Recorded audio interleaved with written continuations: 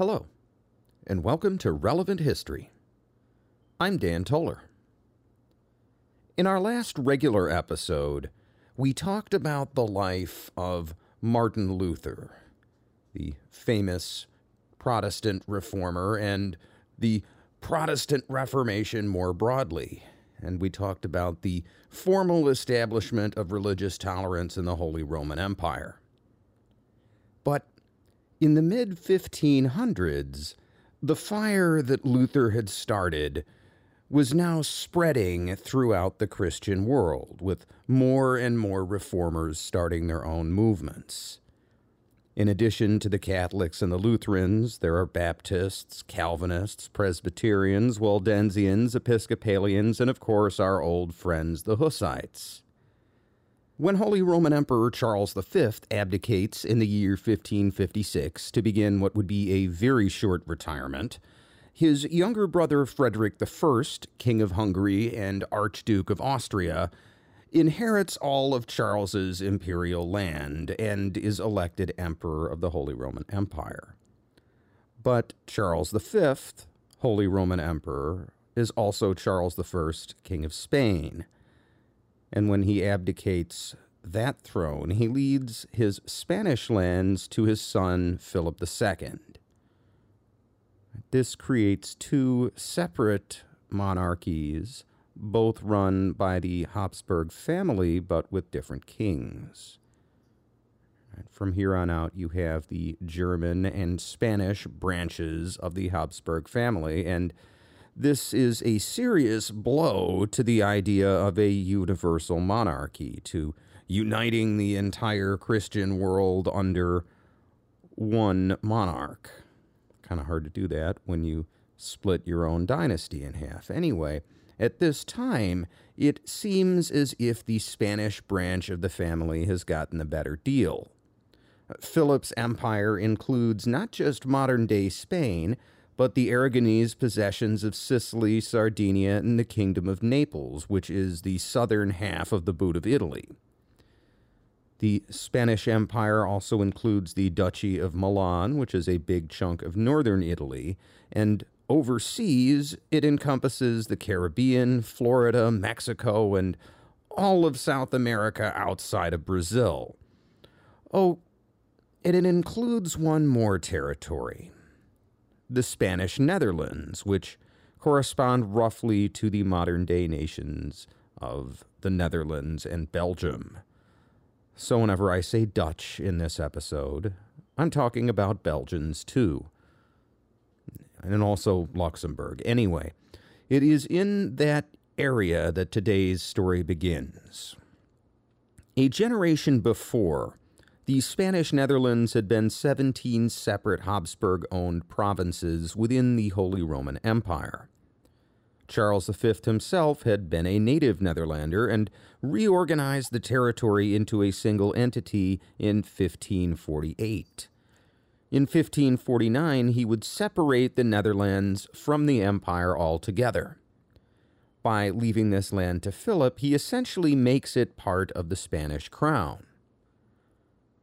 And the organization of 17 smaller provinces into one big province angered many of the local people.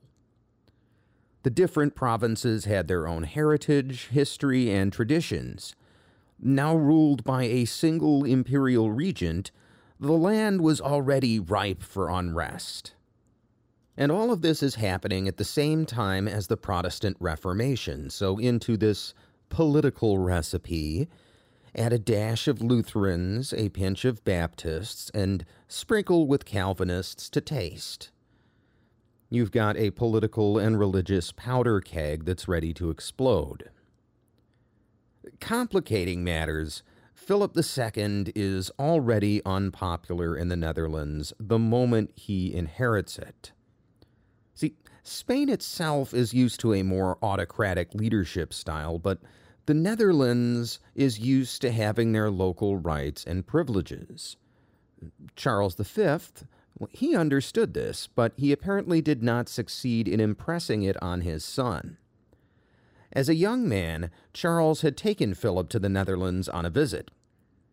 German playwright and historian Friedrich Schiller, in his book History of the Revolt of the Netherlands, describes how many of the Dutch came to view their future ruler. He writes, quote, "Philip II was in all the direct opposite of his father. As ambitious as Charles, but with less knowledge of men and of the rights of man, he had formed to himself a notion of royal authority which regarded men as simply the servile instruments of despotic will, and was outraged by every symptom of liberty. Born in Spain and educated under the iron discipline of the monks, he demanded of others the same gloomy formality and reserve as marked his own character. The cheerful merriment of his Flemish subjects was as uncongenial to his disposition and temper as their privileges were offensive to his imperious will. He spoke no other language but the Spanish, endured none but Spaniards about his person, and obstinately adhered to all their customs. In vain did the loyal ingenuity of the Flemish towns through which he passed vie with each other in solemnizing his arrival with costly festivities. Philip's eye remained dark. All the profusion of magnificence, all the loud and hearty effusions of the sincerest joy, could not win from him one approving smile. Charles entirely missed his aim by presenting his son to the Flemings. They might eventually have endured his yoke with less impatience if he had never set his foot in their land, but his look forewarned them what they had to expect. His entry into Brussels lost him all hearts. The emperor's gracious affability with his people only served to throw a darker shade on the haughty gravity of his son. They read in his countenance the destructive purpose against their liberties which, even then, already revolved in his breast. Forewarned to find in him a tyrant, they were forearmed to resist him." Unquote. Throughout his reign, Philip will attempt to centralize his rule, and he will have differing levels of success in different places. In the Spanish crown lands of Castile and Aragon, he will face little resistance. But in the Netherlands, with their differing local traditions, people are more attached to their traditional liberties. Centralization means several things. It's a pretty broad term. On an economic front, it means taxes being paid directly to the crown, to keep local lords from acting as middlemen and keeping more than their share. On this front, Philip will face resistance even in Spain. In the Netherlands, collection of royal taxes is an endless nightmare. This is a challenge for Philip, since Spain is sparsely populated, while the Netherlands is one of the most densely populated, developed regions in Europe and is rich on trade. Theoretically, he should be getting a disproportionately high amount of taxes from a relatively small territory. But without the ability to reliably tax these territories, Philip will have to rely on gold from his American colonies to fund his wars, and he will be forced to declare bankruptcy several times. Centralization also means standardizing laws. This is not an issue for Philip in Spain because Spain has been under one crown for some time now. But it's a challenge in the Netherlands, not just because they have different laws altogether, but again because there are multiple different provinces with their own local laws. And when I say laws, I'm talking about all kinds of laws, from criminal codes to laws of inheritance. So the government regulations that affect your everyday life. And finally, religion is also an important part of centralization. For Philip, a devout Catholic, his lands will never truly be united as long as there are Protestant heretics living and worshiping and spreading their beliefs. He revives the Spanish Inquisition, which is a popular move in Spain, but the Dutch branch of the Inquisition is very unpopular in the Netherlands, where many of the people are Protestant, and Even most of the Catholic population are upset at the king for exceeding his royal prerogative. Remember, the Holy Roman Empire is working on the principle of cuius regio ius religio, right? Whose realm their religion. And while the Netherlands are no longer part of the empire, they still maintain a tradition of religious tolerance. And this is especially important to them since their economy relies heavily on trade. Merchants need to travel. They need to be able to go back and forth, and they need to be able to do business with people from other countries, cultures, and creeds. They're a little bit more cosmopolitan that way. Philip's insistence on centralizing his rule across all of these areas, religion, law, and taxation, but particularly religion, this centralization would ultimately provoke the Dutch revolts, which would then become the 80 Years' War. Philip II actually lives in the Netherlands for the first few years of his reign. It is the first of his lands that his father, Charles V, abdicates, and so Philip takes that throne first. And while he's there in the Netherlands early in his reign, his wife, Queen Mary of England, is in England taking care of her own affairs. But she dies in 1558. The two never produced an heir, and Philip loses his title as King of England. Now, I never mentioned that he was King of England since it wasn't important, since he only held that title by right of marriage, and the crown goes to Mary's sister Elizabeth instead. If Philip and Mary had produced an heir, that heir would have been a Habsburg and would have inherited the English throne, and while that's all very fascinating, it's not important since it never happened. What does happen, and what is relevant about Queen Mary's death, at least to this story, is that Philip needs to go back to Spain and get remarried. Again, that marriage with Mary did not produce an heir, and so he'd better get to it.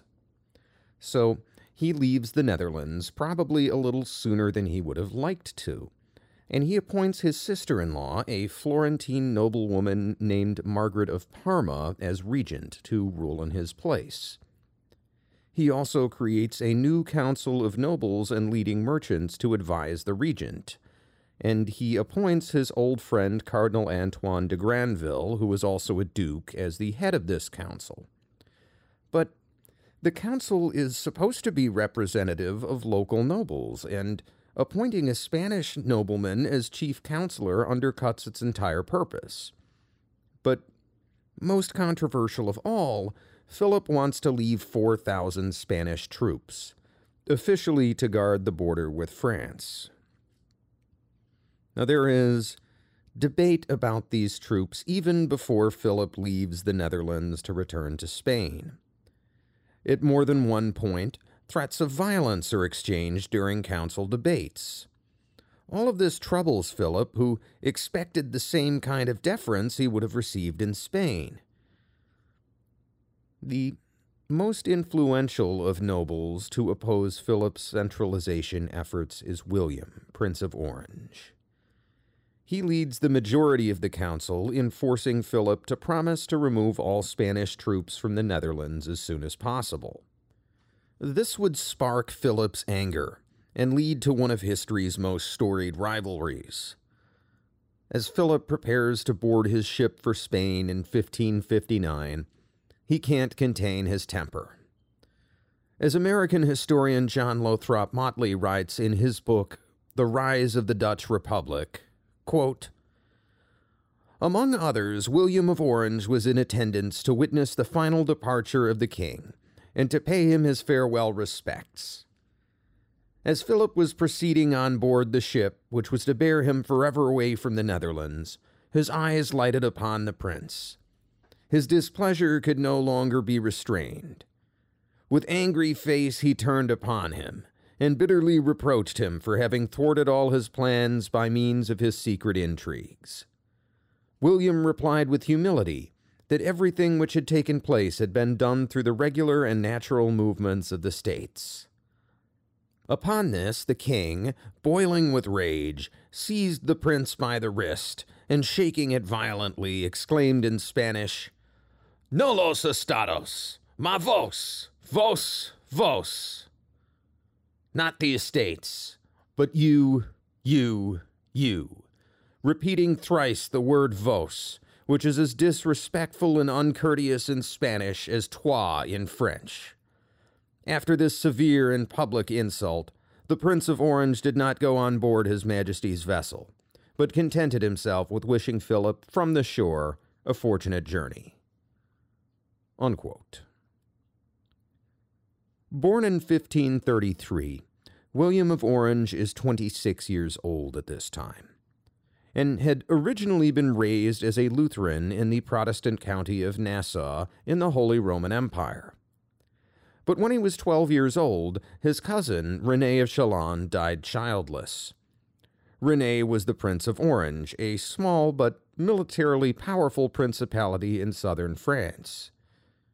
In his will, René left William his lands and title, on the condition that William receive a Catholic education. And so, young William was sent to the Netherlands, where he had inherited additional estates from René. There, he studied first in the town of Breda and then in Brussels, where he received a diplomatic and military education from none other than Antoine de Granville, who Philip would later appoint as the head of the council.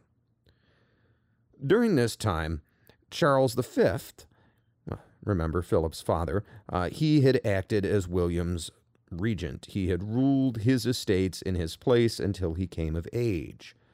And he also arranged William's marriage to the heiress of a prominent Dutch family. In 1551, William became an officer in the imperial cavalry, and was promoted to general in 1555 at the age of 22, when he commanded an army of 20,000 men in battle against the French. Charles V even tasked William with personally carrying his imperial insignia to his brother Ferdinand when he abdicated the imperial throne. So, how does this loyal ward of Charles V, practically an adopted brother to Philip II, end up leading the opposition? There are several theories, but the answer William himself gave is that when he was in France in 1559, the French King Henry II began casually talking about a conspiracy between him and Philip to stamp out all the Protestants in their lands, by the sword if necessary. William wisely played along and acted as if he was in on the plot. It's from this incident that he gets his historical nickname, William the Silent. But William, while he is still a Catholic at this time, is not on board with the plan. He has friends, relatives, tenants, and business associates of all denominations.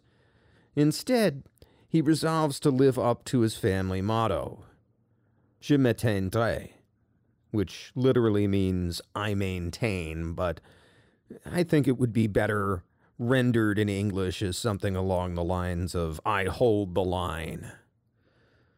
William aims to hold the line against royal abuses and to maintain religious and political freedom in the Netherlands. He claims, incidentally, always to be loyal to the king, but only to be keeping him from abusing his powers.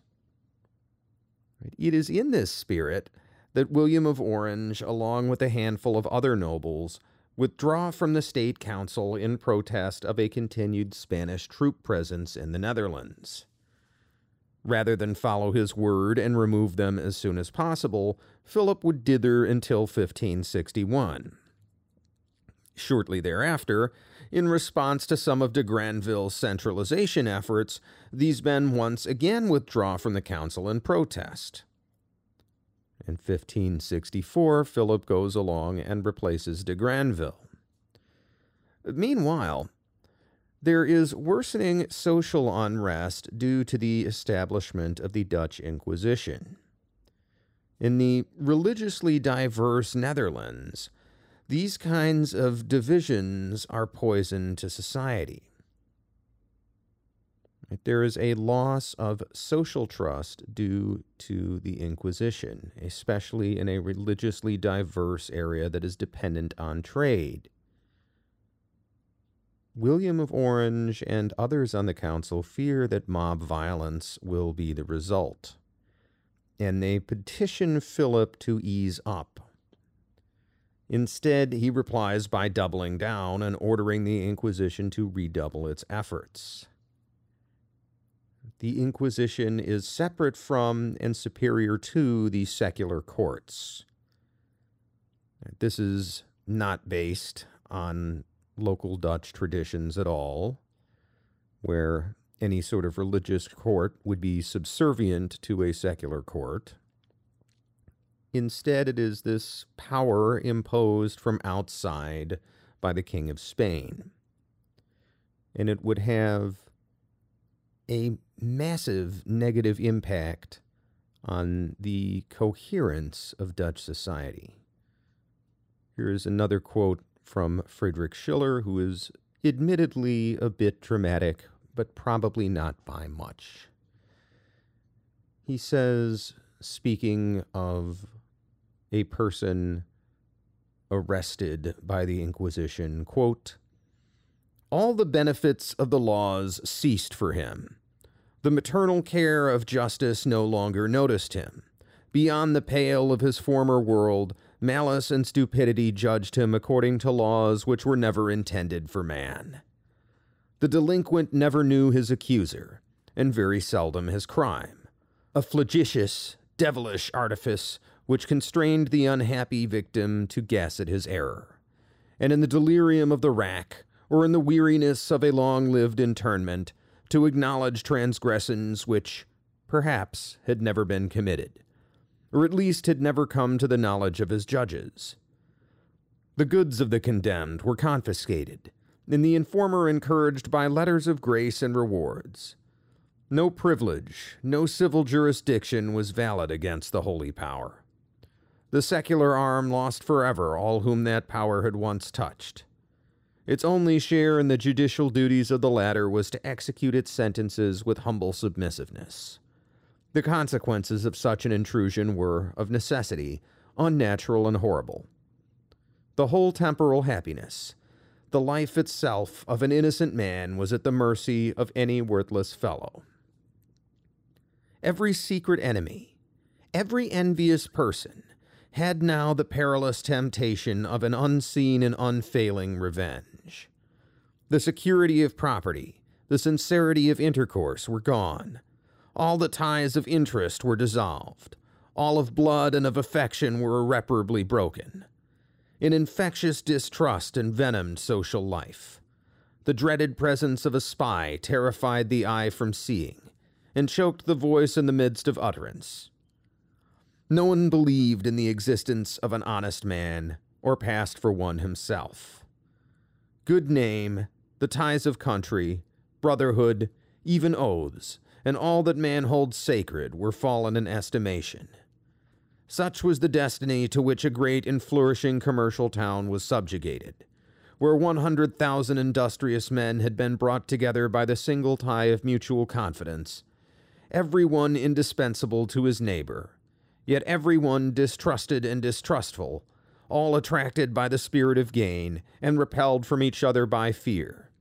All the props of society torn away, where social union was the basis of all life and all existence." Unquote. And during this time of growing unrest, William of Orange has an even larger stake in the matter than ever. In 1561, following the death of his young wife, he has remarried to Anna of Saxony, who is a powerful noblewoman in the empire and who is also a Lutheran.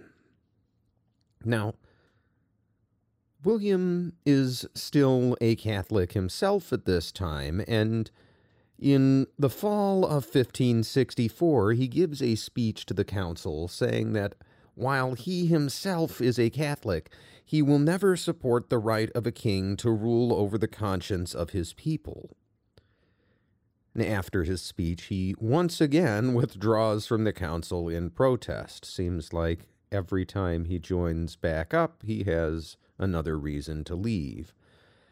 And this time, others join him in resigning, but King Philip does not back down on his demands for the Inquisition, and over the next 2 years, the Inquisition in the Netherlands continues to intensify.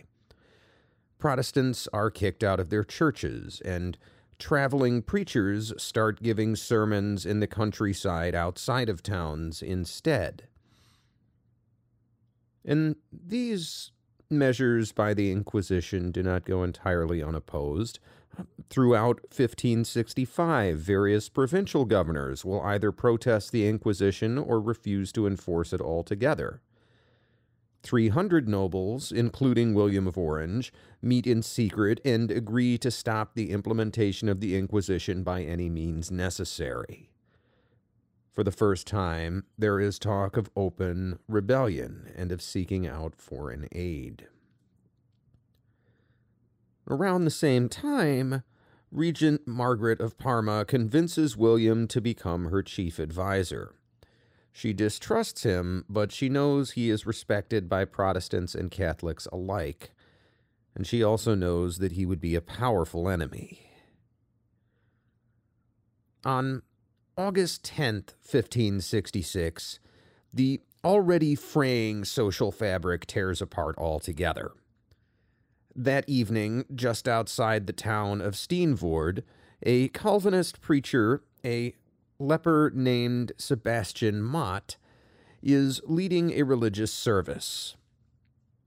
At the same time, the nearby convent of St. Lawrence is holding an annual procession, carrying some icons of its patron saint.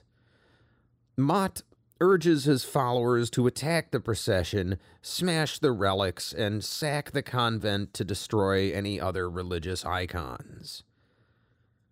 This riot sets off a wave of riots across the Netherlands, known collectively as the Beeldenstorm or Statue Storm. It's carried out mostly by Calvinists who strongly oppose religious iconography and artwork. Most of the damage occurs in the south of the country, which at the time is more thoroughly Protestant. Priceless medieval artworks are destroyed. So are artworks and sculptures that have just been completed, whose artists and sponsors are still alive. Rioters target churches, monasteries, convents, and other church properties. They smash statues and stained glass windows. They deface paintings and murals and urinate into church communion vessels. Sometimes the local government is able to act. This is the case in Brussels, which has a large garrison of troops. In his book, The Matter of Piety, Dutch historian Ruben Suikerbeek writes, quote, "As a reaction to the news of the destructions in Antwerp on 20th August, the Brussels magistracy decided the very next day to put watchmen in the church towers, and all church wardens were advised to personally stand guard in their churches. Tensions were indeed running high, and a few days later, on 24th August, the word on the street was that a Calvinist sermon and the despoiling of Brussels' main church were being planned.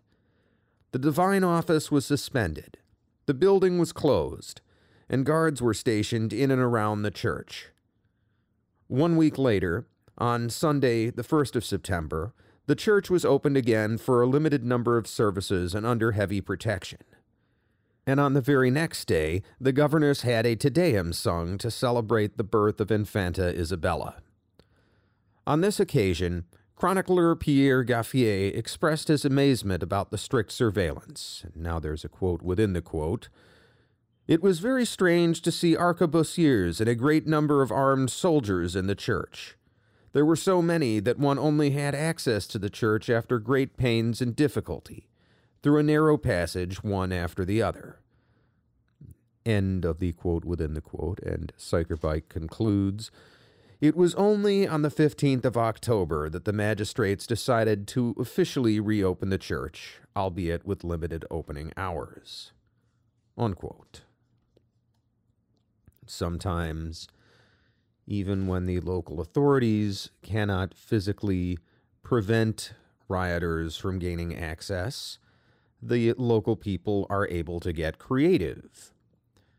Sykerbike writes of another incident, this time at the town of Dixmude.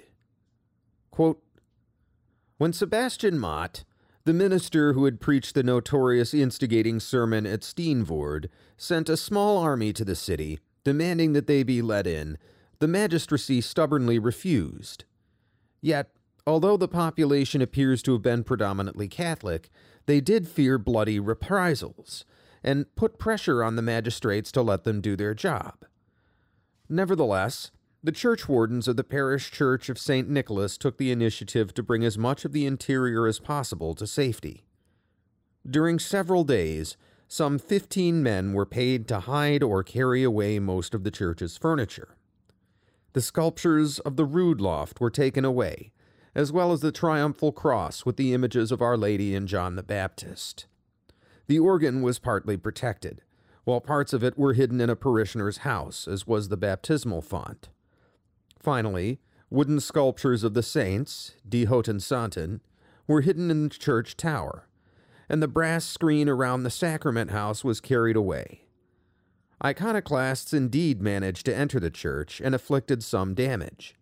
But later on, magistrates explicitly declared that there were no citizens who had been involved. Strangers were said to have carried out an iconoclastic cleansing of the church. However, all of this had happened under the supervision of the bailiff, who made sure that the principal ornaments, including the rood loft dating from 1536 to 1543 and the presumably contemporaneous sacrament house, were spared." Unquote. Although experiences did vary from location to location, the Bildenstorm would shake the Dutch leadership, both Protestant and Catholic, to its core. A group of moderate Protestant nobles, calling themselves the Geuzen, or beggars, appealed to Regent Margaret of Parma to reach some kind of compromise. On August 23, 1566, Margaret announces an accord. Protestant religious practice is to be tolerated, as long as Catholics are not prevented from their own worship. This causes the rioting to subside, but the situation remains tense.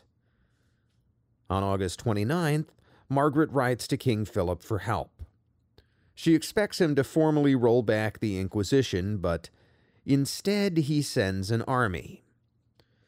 This army is led by the Fernando Alvarez de Toledo, the Duke of Alba. He is one of the most prestigious military commanders of his generation and has fought Protestants before during the Schmalkaldic War. If Philip II is sending his best general to the Netherlands, he means business.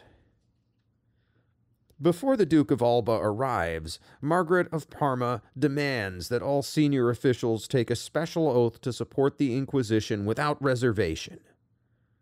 Several, including William the Silent, refuse.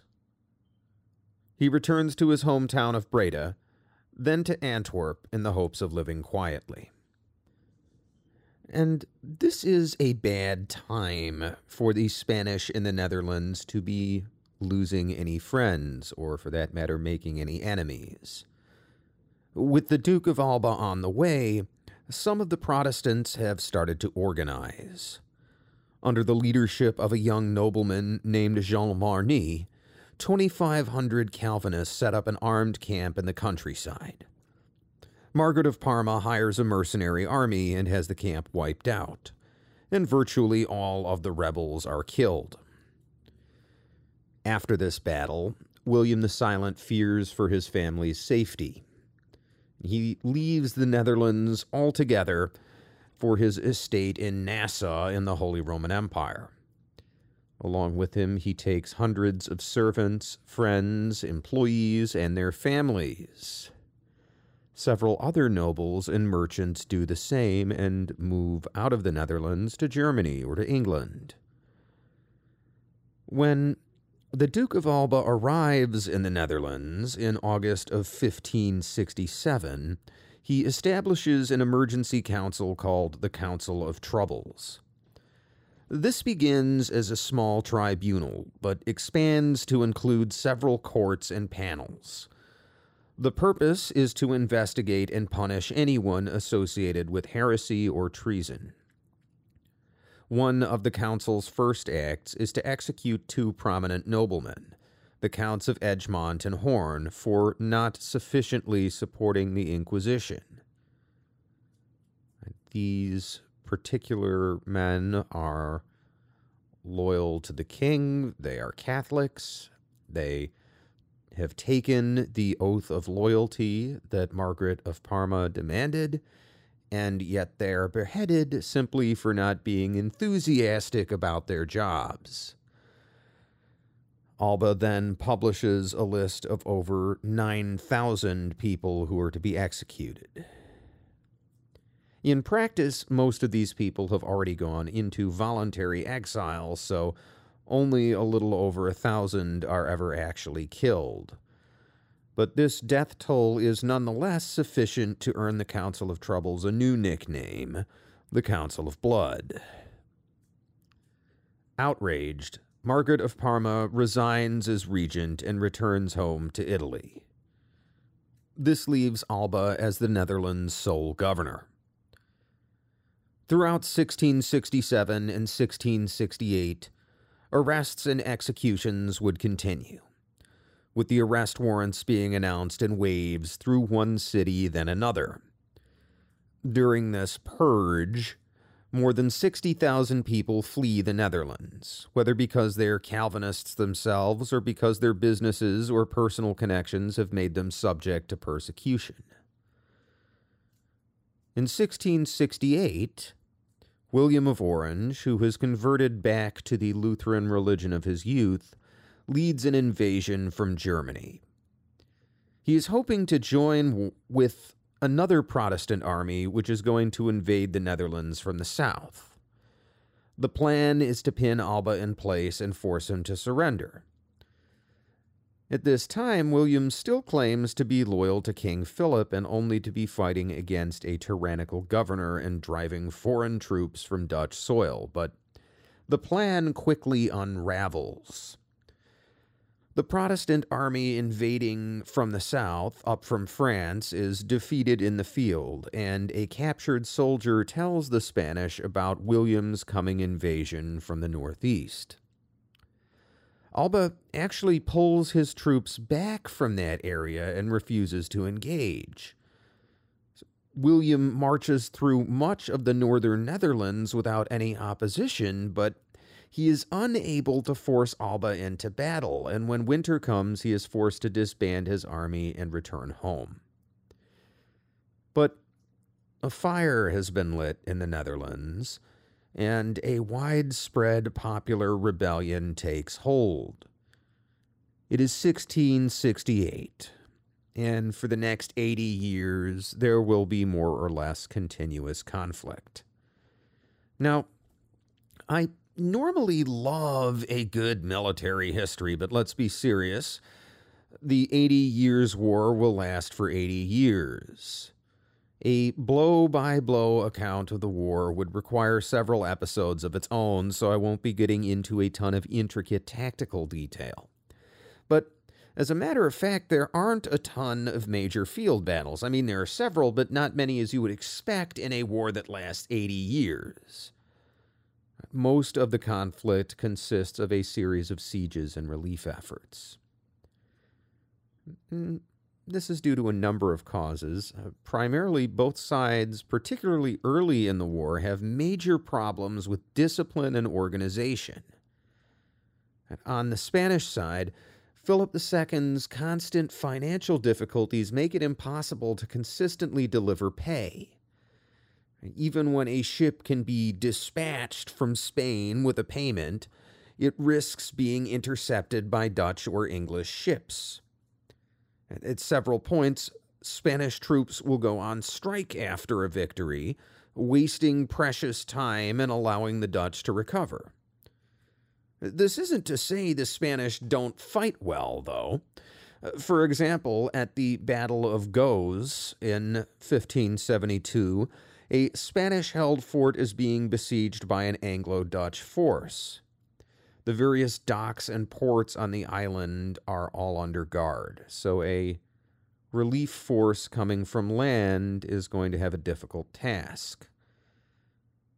So instead of coming by boat, a force of 3,000 Spanish troops under the command of Cristobal de Mondragon would cross 6 miles of tidal flats. These are areas that are underwater during the high tide, but are passable during low tide. And by passable, I mean that these 3,000 men are crossing these flats with water up to their chests in the middle of the night with a clock ticking, being the incoming tide, and they reach the island before the high tide returns and catch the British and Dutch by surprise and rescue their friends in the fortress. But all in all, the Spanish are constantly constrained by Philip II's finances and by the fact that they keep getting distracted by other powers. Early on, they're at war with the Ottomans. Later on, they're at war with England, and they're constantly having to deal with French Protestants who are eager to support Dutch independence. On the Dutch side, the main problem is that they have no national army. There are well-armed local militias, but they're made up of citizen soldiers who don't want to leave their hometowns. These militias are very helpful for defending an area, but they aren't going to go out into the field and win many battles. When William of Orange leads his armies, they are mostly made up of his own German troops, which introduces another problem. Many of these German troops are Catholics, so the morale isn't best when they're being asked to go fight for the religious freedom of foreign Protestants. Other Dutch forces are made up of volunteers. These are citizens who have gotten together and pooled their money, and they've hired an experienced mercenary leader to lead them in battle. There are several cases where this happens, and soldiers of fortune from as far away as Italy and Scotland join the Protestant side. So do English troops, although early on Queen Elizabeth tries to minimize her involvement. She uses mercenaries and other tactics to maintain plausible deniability, as they say. One area where the Dutch do very well is at sea.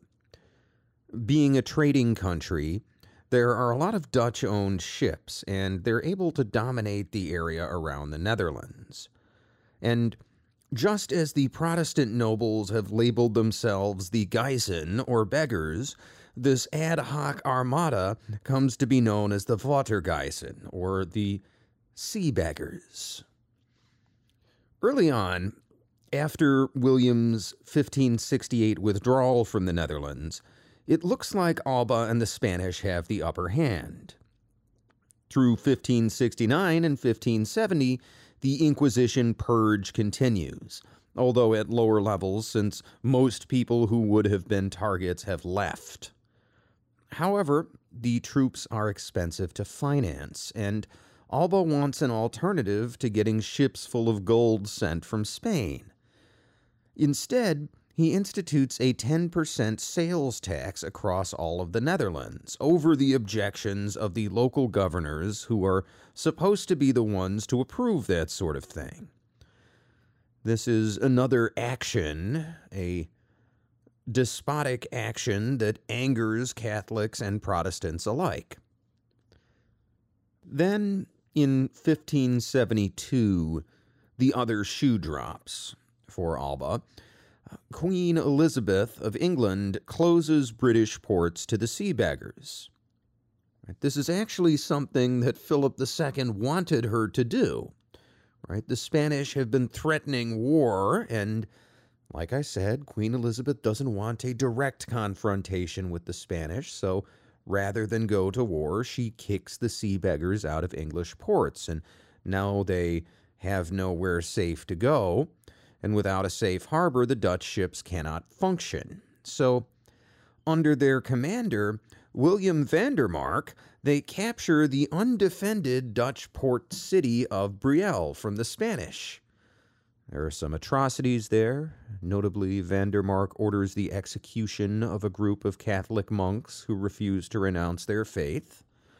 But the seizure of the port is the first Spanish loss in 4 years, and it reminds the Dutch that their overlords can be beaten, and more importantly, once again, the Dutch fleet has somewhere to harbor. So, all in all of that diplomatic pressure King Philip has been putting on Queen Elizabeth of England has backfired spectacularly. The sea beggars, rather than being defeated without a port, have bounced back bigger and badder than ever. In response to this, as well as to the tax situation during a meeting of the nobility in July of 1572, William of Orange is proclaimed as Governor-General of 4 of the northern provinces: Holland, Zeeland, Friesland, and Utrecht, in defiance of King Philip. This is a more widespread rebellion, with multiple cities declaring their opposition to Alba. And despite a few local successes, he is unable to put down the rebellion.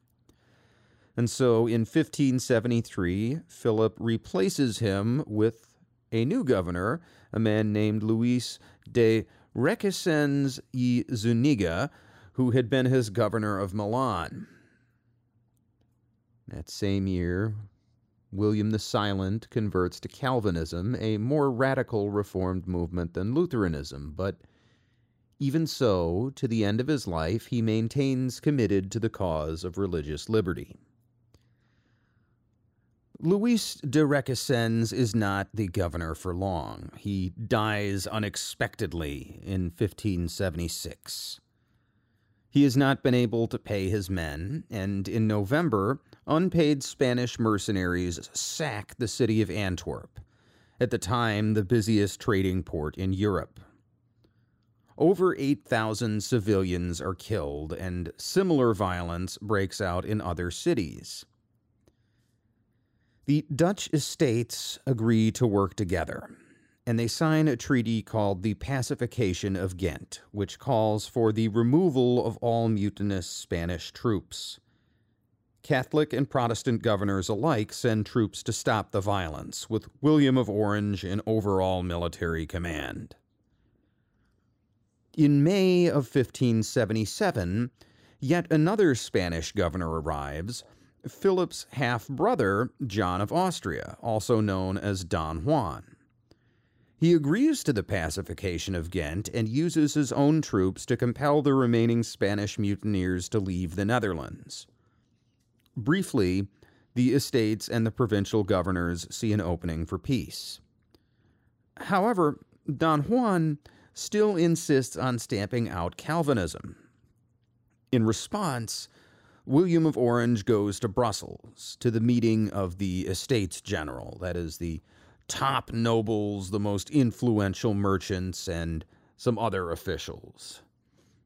And he puts forward a motion to accept the Calvinist provinces of Holland and Zeeland as they are, without instituting the Inquisition. And the Estates General vote in favor of the motion, which puts them at odds with Don Juan.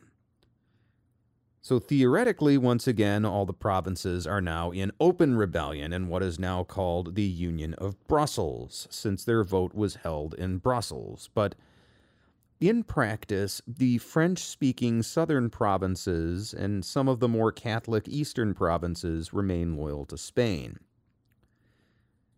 In January of 1578, one of the most important battles of the war happens, the Battle of Gembloux in modern-day Belgium. William of Orange is not present at the battle, but several top Dutch commanders are. They lead an army of around 25,000 men, but most of them are poorly armed. Many are sick or malnourished due to the hard winter campaigning. The army is moving from one city to another and has just crossed the Meuse River to try and get away from Don Juan's army. On the night of January 3rd, Don Juan sets up camp on the other side of the river. The Spanish army is smaller than the Dutch, but it's better armed. 9,000 Spanish troops, almost all of them veterans, form the bulk of the army. They're joined by 4,000 troops from Lorraine and several thousand less well-armed troops from the loyal provinces of Luxembourg and Namur. On the morning of January 31st, Don Juan orders his troops to cross the river. His half-nephew, Alexander Farnese, commands the 1,200 Spanish cavalry in the vanguard. Farnese is under orders only to deploy his men and protect a beachhead for the main army to get across. He engages in some light skirmishing with the less numerous Dutch cavalry, which is also fighting a screening action, trying to buy time for the Dutch infantry to escape to the safety of the walled city of Gembloux. Farnese sees the poor condition of the Dutch troops and that they're really just trying to get away, and when the Dutch cavalry goes into a full retreat, he pursues them, and he ends up catching up with the main army. The Dutch infantry are caught off guard, and the ordered retreat turns into a rout. Roughly 6,000 of the Dutch are killed in the cavalry charge, with only about a dozen of Farnese's soldiers lost. Eventually, some of the more experienced Dutch troops, including Scottish mercenaries, manage to form a defensive line, but there's an accident with one of their cannons and it blows up, killing the crew and several surrounding soldiers, and again causing a panic. And by the time they reform once more, they're already exhausted and demoralized, and Don Juan is able to send in his fresh infantry and surround them. Only a few thousand escape to Gembloux, and they are forced to surrender within a few days. So, with one blow, Don Juan and Alexander Farnese have defeated the rebels' main army and put an end to the Union of Brussels in all but name. But help is on the way. Queen Elizabeth of England and the Duke of Anjou send more troops to help. They set up camp outside the Belgian city of Rijmenam. Don Juan attempts to force them out in July of 1578, but his army is defeated and he is forced to withdraw. The 80 Years' War has now become an opportunity for all Protestant powers to strike a blow at the hated Habsburgs. That's the danger of being the number one world power. Everyone wants to take you down a peg. Shortly after the Battle of Rijmenam, Don Juan dies from typhus, and Alexander Farnese takes over as the new Spanish governor. In January of 1579, 3 Catholic southern provinces, Hainaut, Artois, and Walloon-Flanders, formally leave the Union of Brussels and swear loyalty to King Philip. So the Union of Brussels is now officially dead. But William of Orange is already trying to reform a coalition of his own. Later in January 1579, he announces the formation of his own union, the Union of Utrecht. This is an alliance between the northern Dutch provinces of Holland, Zeeland, Utrecht, Guelders, and Groningen. Brabant and Flanders would join the Union of Utrecht in February. The Netherlands are now divided into 7 northern provinces in open rebellion, 3 loyal southern provinces, and 7 provinces in the middle who are mostly just sick of all the fighting. With William of Orange now the undisputed military leader of an undisputed separatist movement, Philip II puts out an official warrant for his death or capture.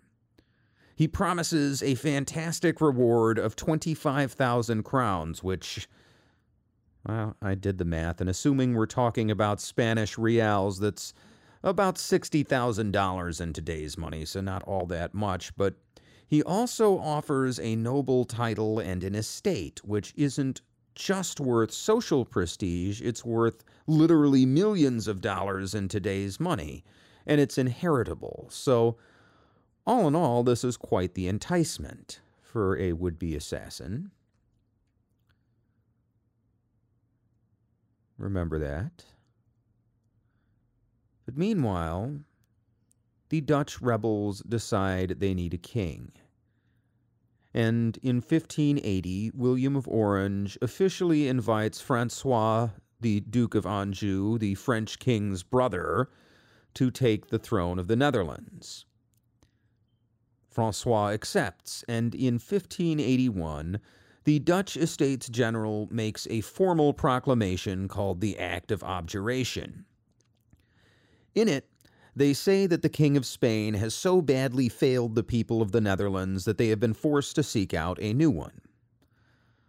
I'm going to read this, and it's a bit long, but it's important to understand that there are major ideas in this document. These are ideas about rights and privileges of different nations and the right of a people to have freedom within their own homes and to set the course of policy within their own lands. It actually sounds a lot like the American Declaration of Independence. The first portion is mostly a list of grievances. Anyway, here's what the Estates General write in their Act of Abjuration. They write, quote, "The States General of the United Provinces of the Low Countries, to all whom it may concern, do by these presents send greeting. As it is apparent to all that a prince is constituted by God to be ruler of a people, to defend them from oppression and violence as the shepherd his sheep, and whereas God did not create the people slaves to their prince, to obey his commands whether right or wrong, but rather the prince for the sake of the subjects, without which he could be no prince, to govern them according to equity, love, and support them as a father his children, or a shepherd his flock, and even at the hazard of life to defend and preserve them. And when he does not behave thus, but on the contrary, oppresses them, seeking opportunities to infringe their ancient customs and privileges, exacting from them slavish compliance, then he is no longer a prince, but a tyrant, and the subjects are to consider him in no other view. And particularly when this is done deliberately, unauthorized by the states, they may not only disallow his authority, but legally proceed to the choice of another prince for their defense. This is the only method left for subjects whose humble petitions and remonstrances could never soften their prince or dissuade him from his tyrannical proceedings. And this is what the law of nature dictates for the defense of liberty, which we ought to transmit to posterity even at the hazard of our lives. And this we have seen done frequently in several countries upon the like occasion, whereof there are notorious instances, and more justifiable in our land, which has always been governed according to their ancient privileges, which are expressed in the oath taken by the prince at his admission to the government. For most of the provinces receive their prince upon certain conditions, which he swears to maintain, which, if the prince violates, he is no longer sovereign. Now thus it was that the King of Spain, after the demise of the emperor his father, Charles V of the glorious memory, of whom he received all these provinces, forgetting the services done by the subjects of these countries, both to his father and himself, by whose valor he got so glorious and memorable victories over his enemies that his name and power became famous and dreaded all over the world, forgetting also the advice of said imperial majesty, made to him before the contrary, did rather hearken to the counsel of those Spaniards about him, who had conceived a secret hatred to this land and to its liberty, because they could not enjoy posts of honor and high employments here under the states as in Naples, Sicily, Milan, and the Indies, and other countries under the king's dominion. Thus, allured by the riches of the said provinces, wherewith many of them were well acquainted, the said councillors, we say, or the principal of them, frequently remonstrated to the king that it was more for his majesty's reputation and grandeur to subdue the Low Countries a second time, and to make himself absolute, by which they mean to tyrannize at pleasure, than to govern according to the restrictions he had accepted, and at his admission sworn to observe. From that time forward, the King of Spain, following these evil counsellors, sought by all means possible to reduce this country, stripping them of their ancient privileges, to slavery, under the government of Spaniards, having first, under the mask of religion, endeavored to settle new bishops in the largest and principal cities, endowing and incorporating them with the richest of abbeys, assigning to each bishop 9 canons to assist him as counsellors, 3 whereof should superintend the Inquisition. By this incorporation, the said bishops, who might be strangers as well as natives, would have had the first place and vote in the assembly of the states, and always the prince's creatures at devotion.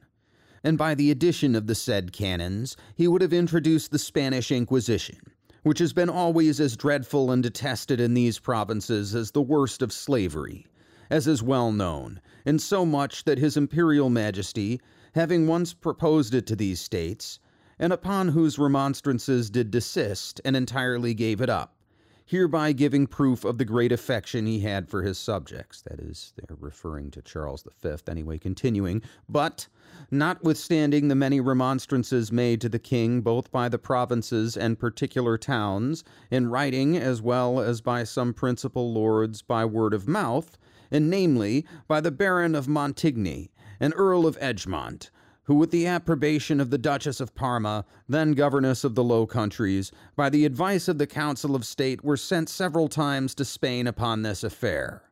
And although the king had by fair words given them grounds to hope that their request should be complied with, yet by his letters he ordered the contrary, soon after expressly commanding, upon pain of his displeasure, to admit the new bishops immediately, and put them in possession of their bishoprics and incorporated abbeys, to hold the court of the Inquisition in the places where it had been before, to obey and follow the decrees and ordinances of the Council of Trent, which in many articles are destructive of the privileges of the country. This being come to the knowledge of the people, gave just occasion to great uneasiness and clamor among them, and lessened that good affection that they had always borne towards the king and his predecessors. And especially, seeing that he did not only seek to tyrannize over their persons and estates, but also over their consciences, for which they believed themselves accountable to God only. Upon this occasion, the chief of the nobility, in compassion to the poor people, in the year 1566, exhibited a certain remonstrance in form of a petition, humbly praying, in order to appease them and prevent public disturbances, that it would please his majesty, by showing that clemency due from a good prince to his people, to soften the said points, and especially with regard to the rigorous inquisition and capital punishments for matters of religion, and to inform the king of this affair in a more solemn manner, and to represent to him how necessary it was for the peace and prosperity of the public to remove the aforesaid innovations, and moderate the severity of his declarations published concerning divine worship. The Marquis de Bergen and the aforesaid Baron of Montigny had been sent, at the request of the said Lady Regent, Council of State, and of the States General, as ambassadors to Spain, where the king, instead of giving them audience and redress the grievances they had complained of, which, for want of a timely remedy, did always appear in their evil consequences among the common people, did, by the advice of Spanish counsel, declare all those who were concerned in preparing the said remonstrance to be rebels, and guilty of high treason, and to be punished with death, and confiscation of their estates, and what is more, thinking himself well assured of reducing these countries under absolute tyranny by the army of the Duke of Alba, did soon after imprison and put to death the said lords and ambassadors, and even confiscated their estates, contrary to the law of nations, which is always religiously observed, even among the most tyrannical and barbarous princes. And although the said disturbances, which in the year 1566 happened on the aforementioned occasion, were now appeased by the governess and her ministers, and many friends to liberty were either banished or subdued, insomuch that the king had not any show of reason to use arms and violence, and further suppress this country. Yet, for these causes and reasons, long time before sought by the Council of Spain, as appears by intercepted letters from the Spanish ambassador, Alana, then in France, writ to the Duchess of Parma, to annul all the privileges of this country, and govern it tyrannically at pleasure as in the Indies. And in their new conquests he has, at the instigation of the Council of Spain, showing the little regard he had for his people, so contrary to the duty which a good prince owes his subjects, sent the Duke of Alba with a powerful army to oppress this land, who for his inhuman cruelties is looked upon as one of its greatest enemies, accompanied with counselors too like himself. And, although he came in without the least opposition, and was received by the poor subjects with all marks of honor and clemency which the king had often hypocritically promised in his letters, and that himself intended to come in person to give orders to their general satisfaction, having since the departure of the Duke of Alba equipped a fleet to carry him from Spain, and another in Zealand to come to meet him at the great expense of the country, the better to deceive his subjects and allure them into the toils. Nevertheless, the said Duke, immediately after his arrival, though a stranger and in no way related to the royal family, declared that he had a captain general's commission, and soon after that of governor of these provinces, contrary to all its ancient customs and privileges, and, the more to manifest his designs, he immediately garrisoned the principal towns and castles, and caused fortresses and citadels to be built in the great cities to awe them into subjection, and very courteously sent for the chief nobility in the king's name, under pretense of taking their advice, and to employ them in the service of their country. And those who believed his letters were seized and carried out of Brabant, contrary to law, where they were imprisoned and prosecuted as criminals before him who had no right, nor could be a competent judge.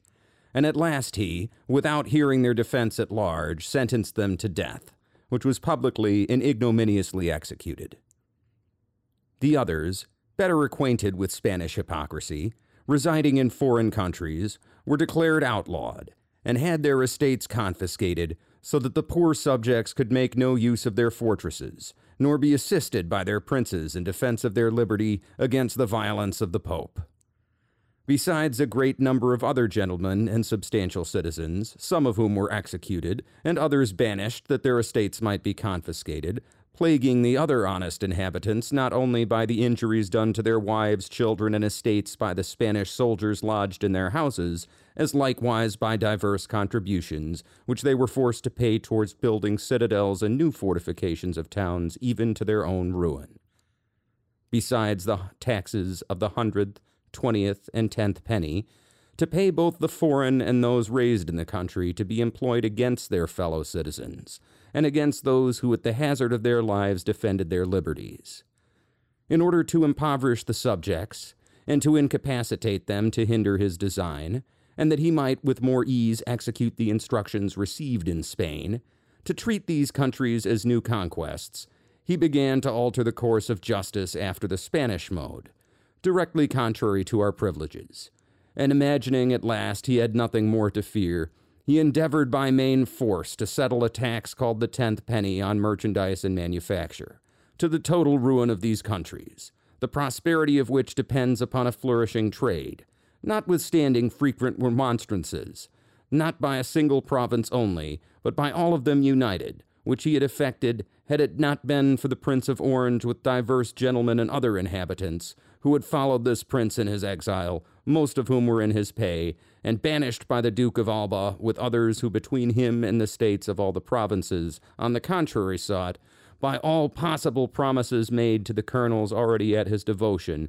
to gain the German troops, who were then garrisoned in the principal fortresses in the cities, that by their assistance he might master them, as he had gained many of them already, and held them attached to his interest in order by their assistance, to force those who would not join with him in making war against the Prince of Orange, and the provinces of Holland and Zealand, more cruel and bloody than any war before.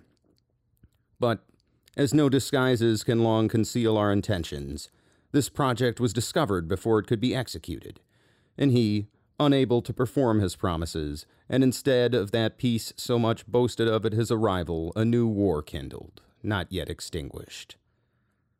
All these considerations gave us more than sufficient reason to renounce the King of Spain, and seek some other powerful and more gracious prince to take us under his protection, and, more especially, as these countries have been for these 20 years abandoned to disturbance and oppression by their king, during which time the inhabitants were not treated as subjects but enemies, enslaved forcibly by their own governors.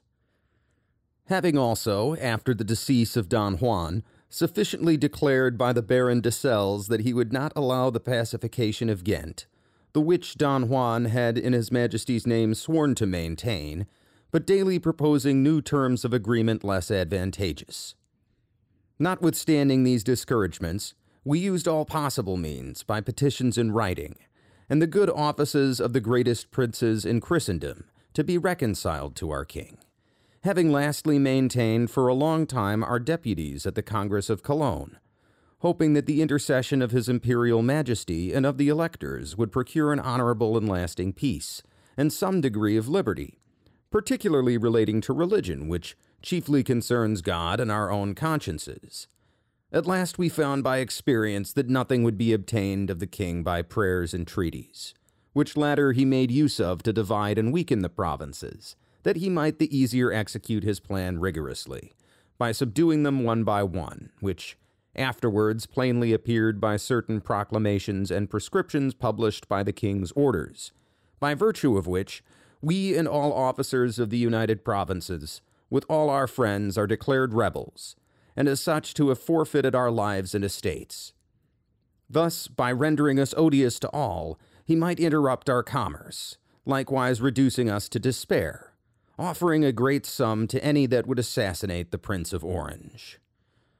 So, having no hope of reconciliation and finding no other remedy, we have, agreeable to the law of nature in our own defense, and for maintaining the rights, privileges, and liberties of our countrymen, wives, and children, and latest posterity from being enslaved by the Spaniards, been constrained to renounce our allegiance to the King of Spain, and to pursue such methods as appear to us most likely to secure our ancient liberties and privileges.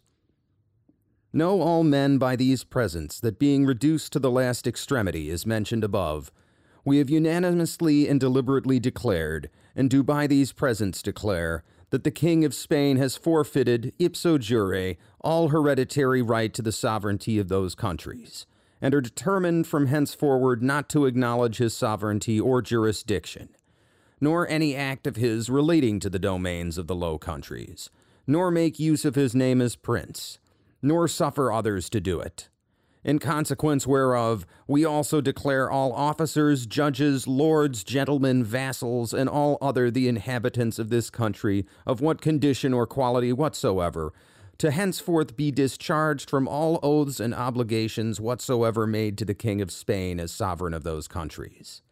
And whereas, upon the motives already mentioned, the greater part of the United Provinces have, by common consent of their members, submitted to the government and sovereignty of the illustrious Prince and Duke of Anjou, upon certain conditions stipulated with His Highness, and whereas the most serene Archduke Matthias has resigned the government of these countries with our approbation, we commend and order all justiciaries, officers, and all whom it may concern, not to make use of the name, titles, great or privy seal of the King of Spain from henceforward, but in lieu of them, as long as His Highness the Duke of Anjou is absent upon urgent affairs relating to the welfare of these countries, having so agreed with His Highness or otherwise, they shall provisionally use the name and title of the President and Council of the province. And, until such a President and Councillors shall be nominated, assembled, and act in that capacity, they shall act in our name, except that in Holland and Zealand, where they shall use the name of the Prince of Orange, and of the states of the said provinces, until the aforesaid council shall legally sit, and then shall confirm to the directions of that council agreeable to the contract made with His Highness. And, instead of the King's seal aforesaid, they shall make use of our great seal, center seal, and signet, in affairs relating to the public, according as the said council shall from time to time be authorized. And in affairs concerning the administration of justice and transactions peculiar to each province, the provincial council and other councils of that country shall use respectively the name, title, and seal of the said province, where the case is to be tried, and no other, on pain of having all letters, documents, and dispatches annulled.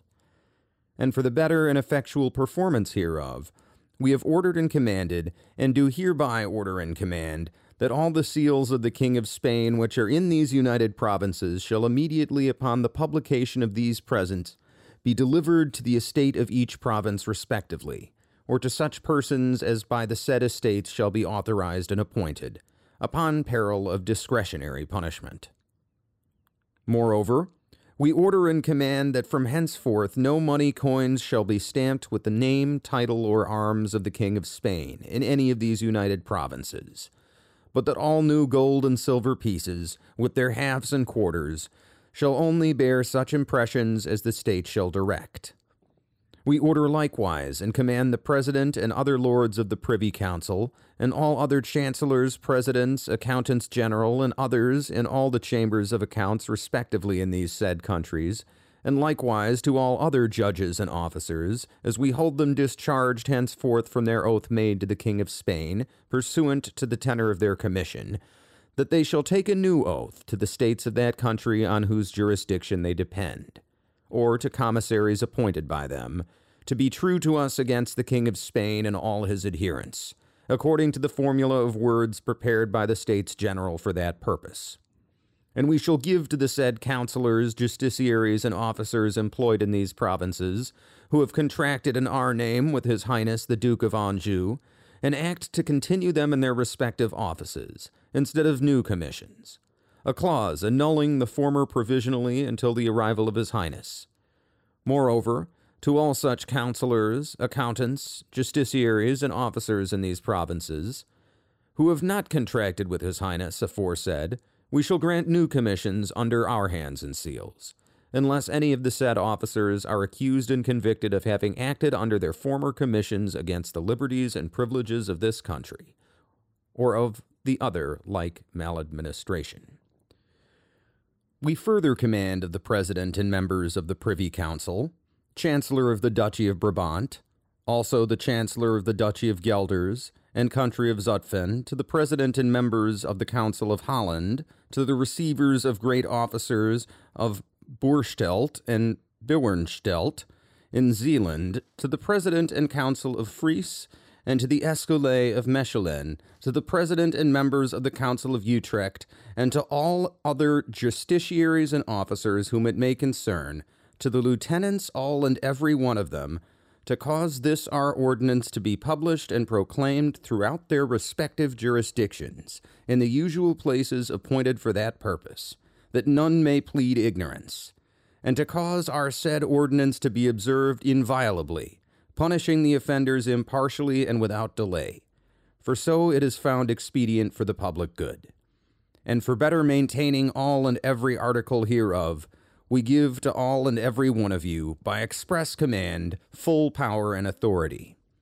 In witness whereof, we have hereunto set our hands and seals, dated in our assembly at The Hague, the 26th day of July, 1581. Unquote. There's a lot to unpack in that. A lot of that was just a flowery synopsis of the events leading up to the Dutch Rebellion, but hopefully it re-emphasizes some of the reasons for that rebellion. Their main argument is that the king is exceeding his prerogatives, that their local traditions, their local laws are just being swept under the rug, and instead they are being imposed on from above. And so they have selected Francois of Anjou, the brother of the French king, to be their new king. Now, Francois of Anjou does not arrive to take the throne until 6 months later, in February of 1582. But when he does, he makes a mistake. See, while the General Estates may have asked him to be king, some of the Dutch cities, including the city of Antwerp, are still opposed to his rule. To them, he's just another foreign king, and they don't want his troops inside their walls. And Francois, like Philip, does not really understand the Dutch traditions of local rule. So he tries to take over Antwerp by trickery.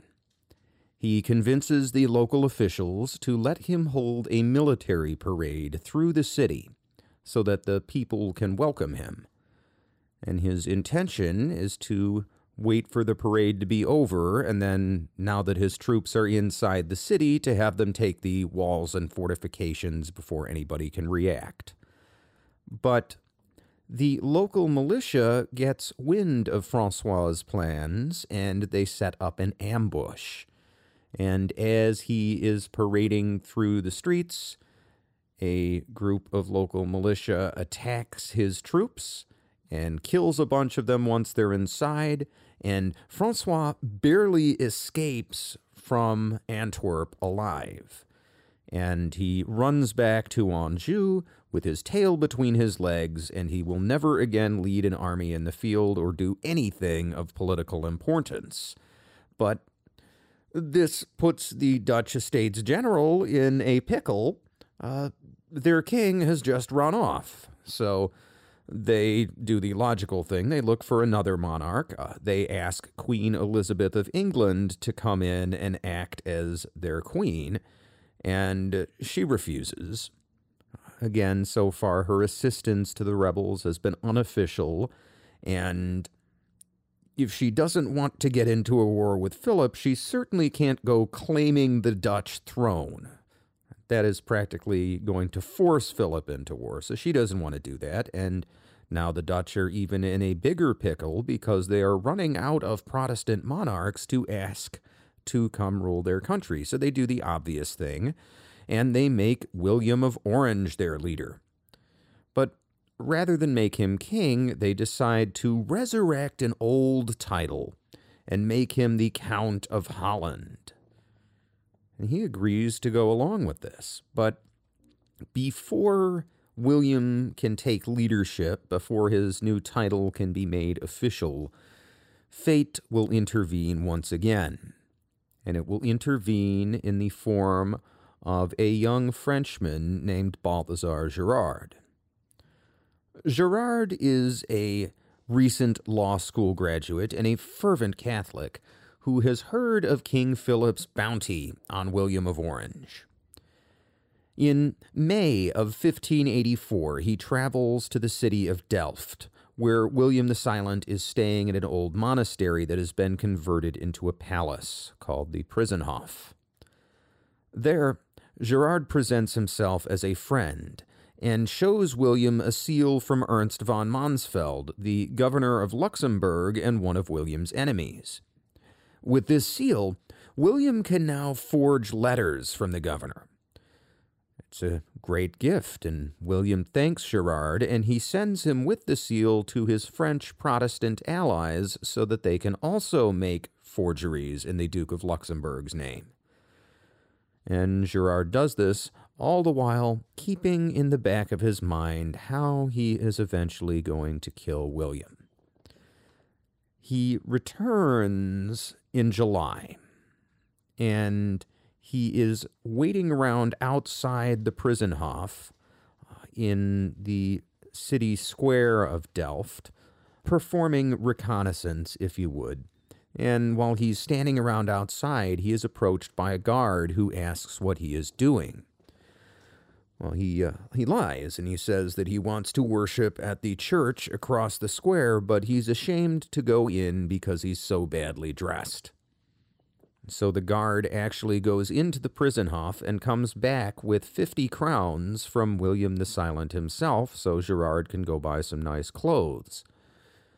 But he doesn't use this money to buy clothes. Instead, he buys a pair of pistols, conceals them, and bides his time. And 2 days later, on July 10th, 1584, he enters the Prinsenhof to attend an official meeting with William. but he hides in a shadowed nook at the bottom of a flight of stairs. When William comes downstairs from having dinner, Gerard jumps out and shoots him in the chest with one of the pistols. He tries to run away, but he's captured by the guards before he can even get out of the building.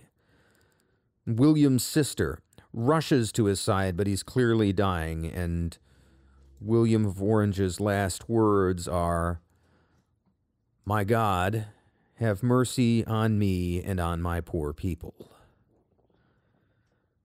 Gerard is taken into custody and tortured.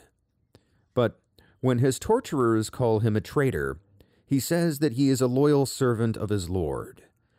When they ask him which lord, he replies, "Of my lord and master, the King of Spain." He will soon be subjected to one of the most gruesome executions in European history. I will spare you the accounts of the 3 days of torture he endures beforehand. Suffice it to say that by the day of his execution he cannot walk, and most of his skin is badly burned. Then his right hand is burned off with an iron, representing the hand that killed William of Orange. And as he is paraded through the city, he is stopped in 6 different places where the executioner takes red-hot pincers and rips chunks of flesh from his body. He is then forced up onto a scaffold where his arms and legs are cut off, supposedly while he is still alive. Then he is disemboweled, and his beating heart is cut out from his chest and thrown in his face. Finally, he is beheaded, and his head and limbs are put on spikes throughout the city. And so ends the man who killed William of Orange. For what it's worth, Philip II actually does pay out his bounty to Gerard's family. He doesn't pay cash, but he awards them instead of with 1 estate with 3 prosperous estates, and he elevates the family to the nobility. Seems like the least Philip can do for a guy who went through so much to rid him of his most hated rival. About a year after William of Orange's assassination, on August 10th, 1585, Queen Elizabeth of England officially enters the war on the Dutch side. She signs an agreement with the Dutch rebels, and one of her top military commanders, Robert Dudley, the Earl of Leicester, is to become the new Dutch Governor-General, although Elizabeth still does not agree to become queen. She does, however, dispatch Dudley to the Netherlands with a large armed force. But before this force can even land in the Netherlands, apparent disaster strikes the Dutch rebels. After a 13-month siege, a Spanish army under Alexander Farnese retakes the southern city of Antwerp from the Dutch. However, this does not go as Farnese expects. Of the 100,000 inhabitants of the city, over 60,000 leave and move north to more Protestant-friendly territories. Not only that, but the Dutch fleet in the harbor does not surrender and maintains a blockade of the port instead. This leads to Antwerp's permanent decline as the greatest port in Western Europe. With the port blockaded and most of the merchants and other people relocated, the trade goes elsewhere. So instead, the northern port of Rotterdam grows to prominence, and so does a little town you might have heard of, the major North Sea port of Amsterdam. Farnese has won his prize, but in so doing, he has destroyed its value. Antwerp will never again be the jewel of the Netherlands. And even as the territories in the southern Netherlands, the Spanish loyal territories, continue to stagnate, the northern Protestant provinces continue to grow, not just because of Dutch migration, but also because of foreign migration. Oppressed Protestants from France and Jews from all over Europe flock to the region to enjoy religious liberty, even under the threat of Spanish arms. Shortly after the fall of Antwerp, Robert Dudley, the new English Governor-General, arrives in the Netherlands, and he immediately tries to institute a new tax system outside the purview of the local nobles. This sets him at odds with them immediately, and as a result of difficulty obtaining taxes, Dudley will be forced to fund his army by himself. Throughout 1586 and 1587, there are continued skirmishes, and in 1587, Dudley loses the port of Sluis to the Spanish because the local nobles won't provide him with forces for the relief. This is the last straw. These people have asked him to come help, and it seems like they're not willing to help him help them, so Dudley returns to England and resigns his post as Governor-General. The Dutch are once again leaderless, and so the member provinces of the Union of Utrecht, that is Brabant, Flanders, Guelders, Groningen, Holland, Utrecht, and Zeeland, they decide to form a republic. They become officially the 7 United Provinces, better known to history as the Dutch Republic. Unfortunately, they are badly outmatched by the Spanish, but Philip II becomes overconfident and decides to fight the English directly. And he gets a little bit distracted from events on the ground in the Netherlands because, right, he's at war with England now as well. And in 1588, he assembles a grand armada to invade England. This is a fleet of 130 ships with over 17,000 soldiers and 7,000 sailors. It's the Spanish Armada. And at this time, the Royal Navy isn't the world-beating force it would one day become. While Elizabeth is able to assemble nearly 200 ships, that's more than the Spanish fleet, but only 37 of them are proper warships. The rest are small privateering ships and merchant vessels. More importantly, in terms of cannon, the Spanish have the English outgunned 2-1. The Spanish Armada sets sail towards the Netherlands first, rather than England. They are supposed to pick up an army there under Alexander Farnese. It is supposed to help with the invasion of England. And the British fleet under Sir Francis Drake sails to intercept them. And they engage in a couple of small engagements, and they even capture 2 Spanish ships that have collided with each other, but the Spanish Armada is still approaching. The danger is palpable. In fact, Queen Elizabeth anticipates that her fleet is likely to fail, and that the Spanish are most likely going to be landing an army on English shores. So she assembles a land army of her own under the command of Robert Dudley. And on August 9th, 1588, she gives the following address to the public at the town of Tilbury. You can almost hear echoes of Winston Churchill saying, "We will fight them on the beaches. We shall fight on the landing grounds," and so on and so forth. It's a promise to her people to make a determined defense. And she says, quote, "My loving people, we have been persuaded by some that are careful of our safety to take heed how we commit ourselves to armed multitudes for fear of treachery. But I assure you, I do not desire to live to distrust my faithful and loving people. Let tyrants fear. I have always so behaved myself that, Under God, I have placed my chiefest strength and safeguard in the loyal hearts and goodwill of my subjects. And therefore I am come amongst you, as you see, at this time not for my recreation and disport, but being resolved, in the midst and heat of battle, to live and die among you all, and to lay down for my God and for my kingdom and my people my honor and my blood, even in the dust.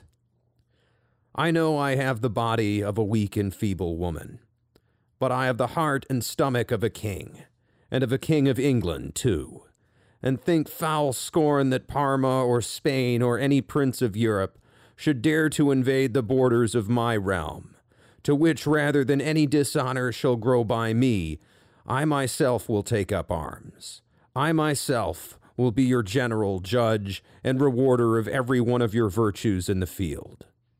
I know already, for your forwardness you have deserved rewards and crowns, and we do assure you on word of a prince that they shall be duly paid. In the meantime, my lieutenant general should be in my stead, than whom never prince commanded a more noble or worthy subject. Not doubting, but by your obedience to my general, by your concord in the camp, and your valor in the field, we shall shortly have a famous victory over these enemies of my God, my kingdom, and of my people." Unquote.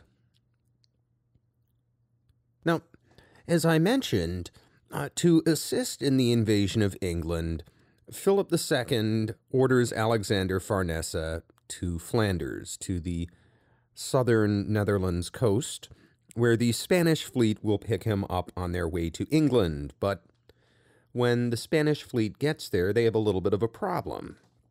The water off the coast of Flanders in this particular area is very shallow. It's so shallow that while the smaller Dutch ships defending the area can operate freely in those waters, the deep-drafted Spanish galleons cannot. Much of their fleet is not going to be able to sail all the way to shore to get Alexander Farnese.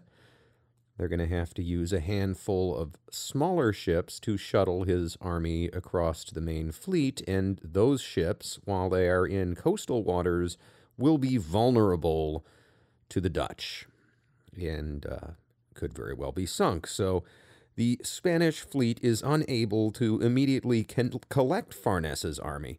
Instead, they sit off the coast for a couple of days, figuring out what to do. And while they are still off the coast, the English fleet arrives in the night of July 28th. And they send 8 fire ships towards the Spanish fleet at anchor. These are empty ships that have been set on fire and let loose to drift towards the Spanish. And although no Spanish ships are lost to the fire ships, the fleet scatters, and Spanish Admiral Medina Sidonia spends the next 11 days rounding them all up again.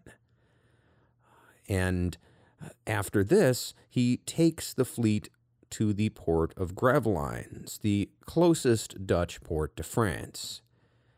This puts the Spanish fleet at the far edge of the waters that the Dutch control and close to the French, who are at this time at least somewhat friendly towards a fellow Catholic power at war with Protestants.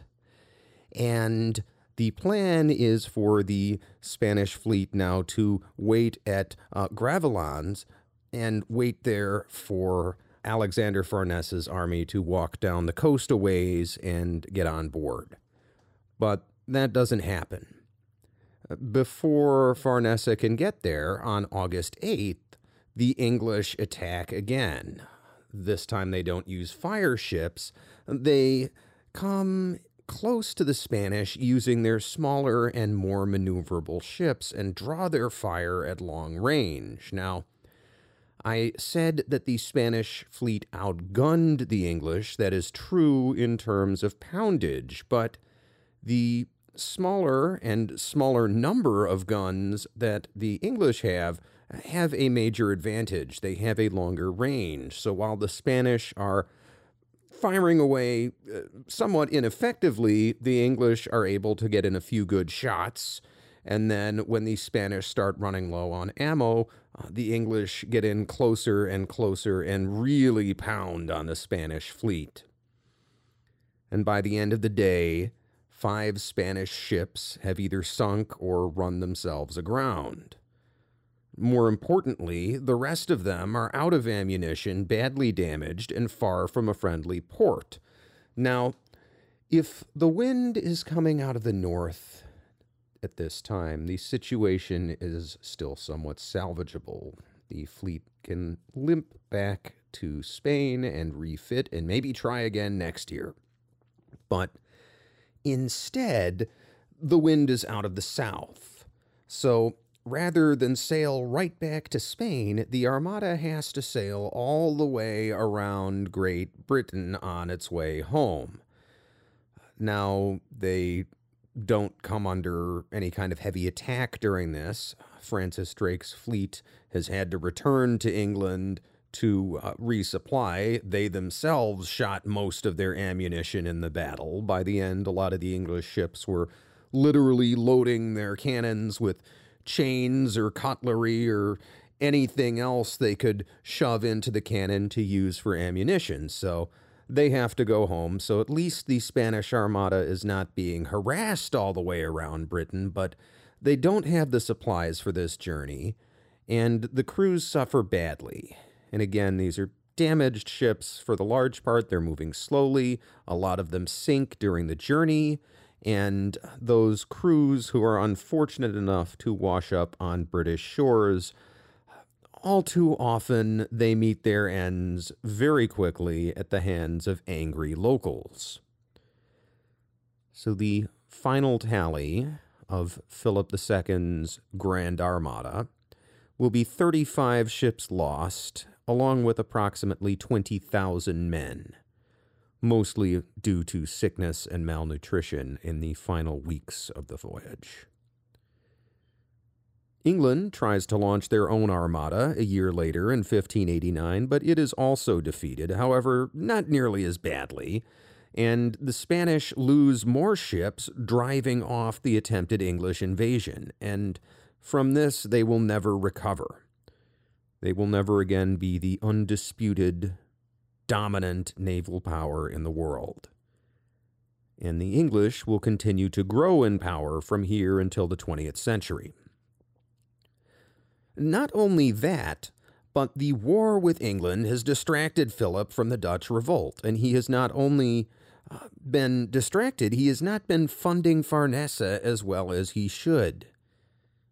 Not only has he had Farnese over on the coast of Flanders waiting for the Armada instead of out fighting the Dutch, he's not funding him very well, and this effectively paralyzes Farnese. He can't motivate troops that aren't being paid. And this forces him to become stagnant, and it allows the United Provinces to rebuild their strength. As a matter of fact, they've started doing this as early as 1587. At the same time that the Estates General declared the foundation of a republic, they also appointed Maurice of Nassau, that is William of Orange's son. He's called Maurice of Nassau because his main estate is in Nassau in the Holy Roman Empire. Anyway, William of Orange's son, Maurice of Nassau, becomes the new captain general of the newly founded Dutch National Army. And Maurice proves a worthy heir to his father. He quickly organizes this army, which the locals are more than willing to provide out of respect for the House of Orange. They trust Maurice. They don't see him as a foreign tyrant. They see him as a Dutch military commander asking for their help, and help him they do. Around the same time, another assassination changes the course of the war, but this time in favor of the Dutch. On August 1st, 1589, right around the same time the English are trying and failing to invade Spain, at pretty much that exact time, Henry III of France is stabbed by an assassin, and Henry will be succeeded by Henry IV, who is a Protestant. And a group of Catholic French nobles, calling themselves the Catholic League, they rebel against Henry IV's rule. Philip of Spain joins the League. Number one, he is very, very strongly Catholic. He certainly doesn't want another Protestant power in Europe. For another thing, anything he can do to get involved in France can ultimately be used to help weaken the French in one way or another, right? Even if he gets rid of this Protestant king and gets a Catholic king put on the French throne, that king's going to owe him one. So, what does King Philip of Spain do? Well, he diverts Alexander Farnese from the Netherlands and has him march south into France to fight Henry IV. This war will last for about 5 years, until 1594, and it will end somewhat anticlimactically when Henry IV simply converts to Catholicism to end the war. This takes the wind out of the sails of the Catholic League, and they end up swearing loyalty to him. And Henry IV famously says, "Paris is worth a mass." So, not exactly a man of religious principle, but a guy who enjoys being king. But this whole 5-year distraction in France, well, it gives Maurice of Nassau an opportunity to take advantage, and he does. The Spanish-held cities and fortresses in the Netherlands are only held by small garrisons at this point, and so Maurice conquers a whole series of them because these garrisons are more or less helpless without support from a field army. And so by the end of the religious war in France, the northern Netherlands are once again firmly in Protestant hands, while the southern provinces remain loyal to Philip. And the fighting in the Netherlands during this time is not even in the Protestant heartland. It's all in the border areas. And the coastal provinces of Holland and Zeeland are peaceful. So their economies continue to grow and prosper. In the summer of 1596, shortly after Philip has finally gotten himself disengaged from France, in 1596, an Anglo-Dutch fleet attacks the Spanish port of Cadiz. Dozens of ships are burned at anchor, and the entire city is sacked. The English even capture several leading nobles and take them back to England for ransom. Later that year, largely as a result of the sack and the loss of so many goods, Philip II will declare one of his many bankruptcies. Maurice launches another offensive the following year in 1597. Capturing several more fortresses.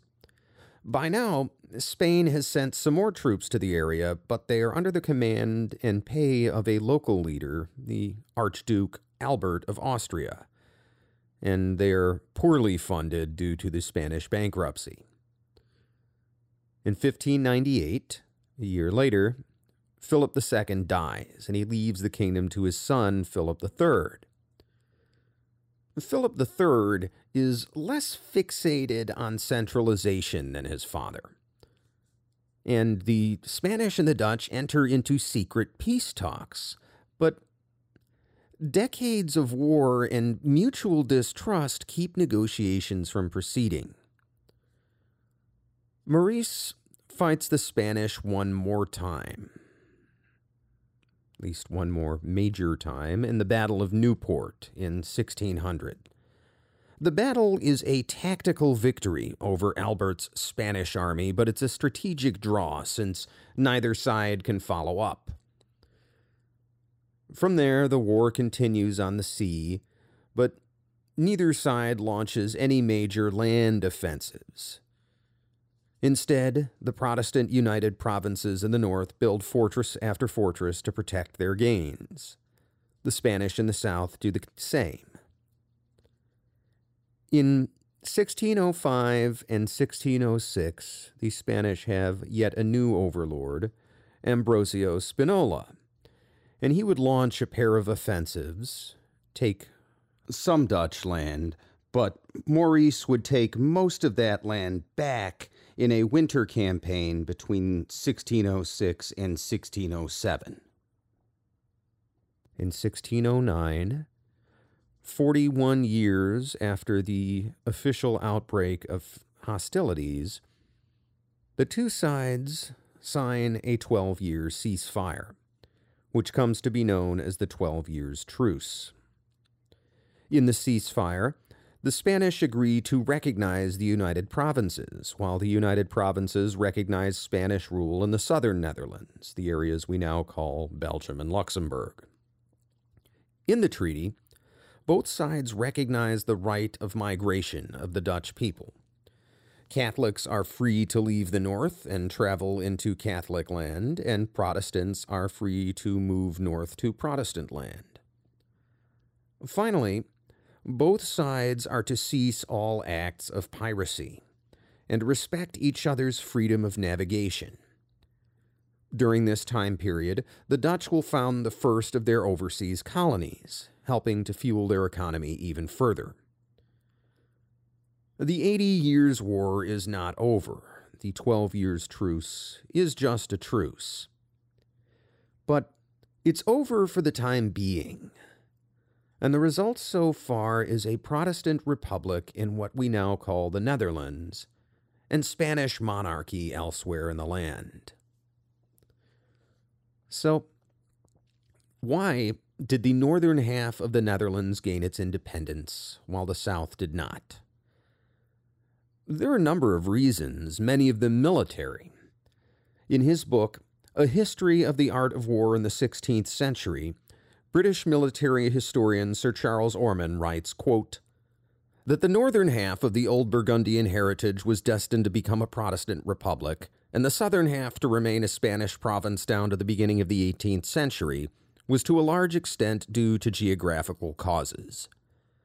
Belgium, to use a modern term, was for the most part a cavalry country, fit for great battles in the open, from Gemblour to Waterloo. The cockpit of Europe is a region that can be lost and won in the field. Not so Holland, to again use a modern word, which is for the greater part of its extent so cut up by arms of the sea, rivers, canals, and marshes, that it is hard to find within its borders room to set up a large army in formal array. The fights that it has seen have been narrow-fronted scuffles along the tops of dikes, or desperate attempts to cross difficult water barriers. Its normal military history has been a long record of sieges of water-girt fortresses, rather than of general actions. The impossibility of deploying large armies for strategical maneuver in it was discovered alike by the tercios of Philip II and the much irritated battalions of Frederick, Duke of York, in 1799. Unquote. In addition to the military causes, it's also just factually true that the southern Netherlands, modern-day Belgium, were easier for the Spanish to resupply. When the French were friendly, they could freely move troops in and out of France, and even when the French were not, the southern Belgian ports were closer to Spain than the northern Dutch ports, which meant that they were easier to reach since you didn't have to sail for as long through sea beggar-infested waters. But let's also consider that there are cultural reasons. Because the Spanish initially controlled the south, they took it over fairly early in the war, and the rebels maintained control of the north for most of the war, populations shifted throughout this whole period, and this would have a snowball effect. Right? The more Catholics left the north and the more Protestants left the south, the less chance there was to find common ground inside a given province. So instead, the northern provinces became ever more anti-Spanish, and the southern provinces became ever more wary of Protestant rule. Now, as I said, the 12 years truce is just a truce. The wars of religion in Europe are far from over in 1609, and the war between the Spanish and the Dutch isn't even fully settled. But the lines have been drawn for a new nation, with a new national identity and a new national hero. The nation of the United Provinces of the Netherlands. And that's why it's relevant.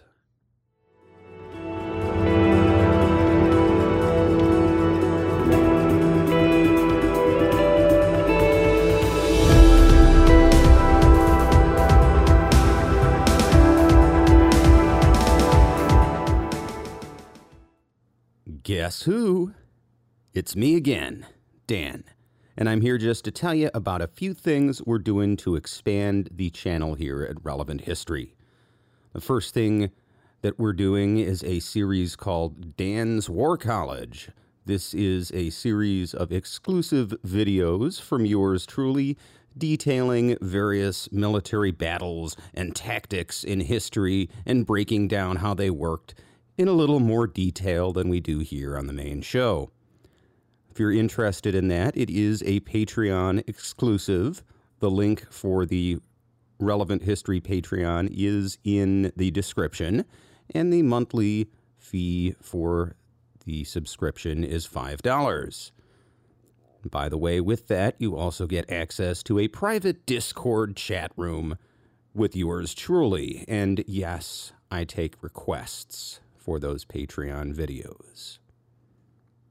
Of course, not everybody is able to or wants to contribute financially, and that's just fine. I'm glad you're listening. But if you enjoy the show, why not share it with a friend? Help grow the audience and share something you love with somebody who might enjoy it. Also, it never hurts to leave a review. People are more likely to listen if they see a show with a bunch of reviews, particularly good ones. But if you hated the show, go ahead and leave a review saying that, too. Tell me why you didn't like it. Alternatively, you could just reach out to me on Twitter at Dan Toller Podcast or on Facebook at facebook.com/Dan Toller Podcast. That's Dan, Toller Podcast.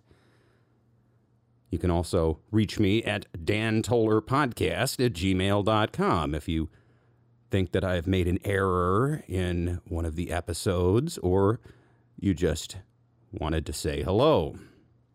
Finally, to find all of my episodes with links to all the various subscription services and podcast feeds, as well as my blog, which I have not updated in ages, but you never know. You can find all of that at dantollerpodcast.com. That's Dan, Toller, podcast.com. Thanks for listening.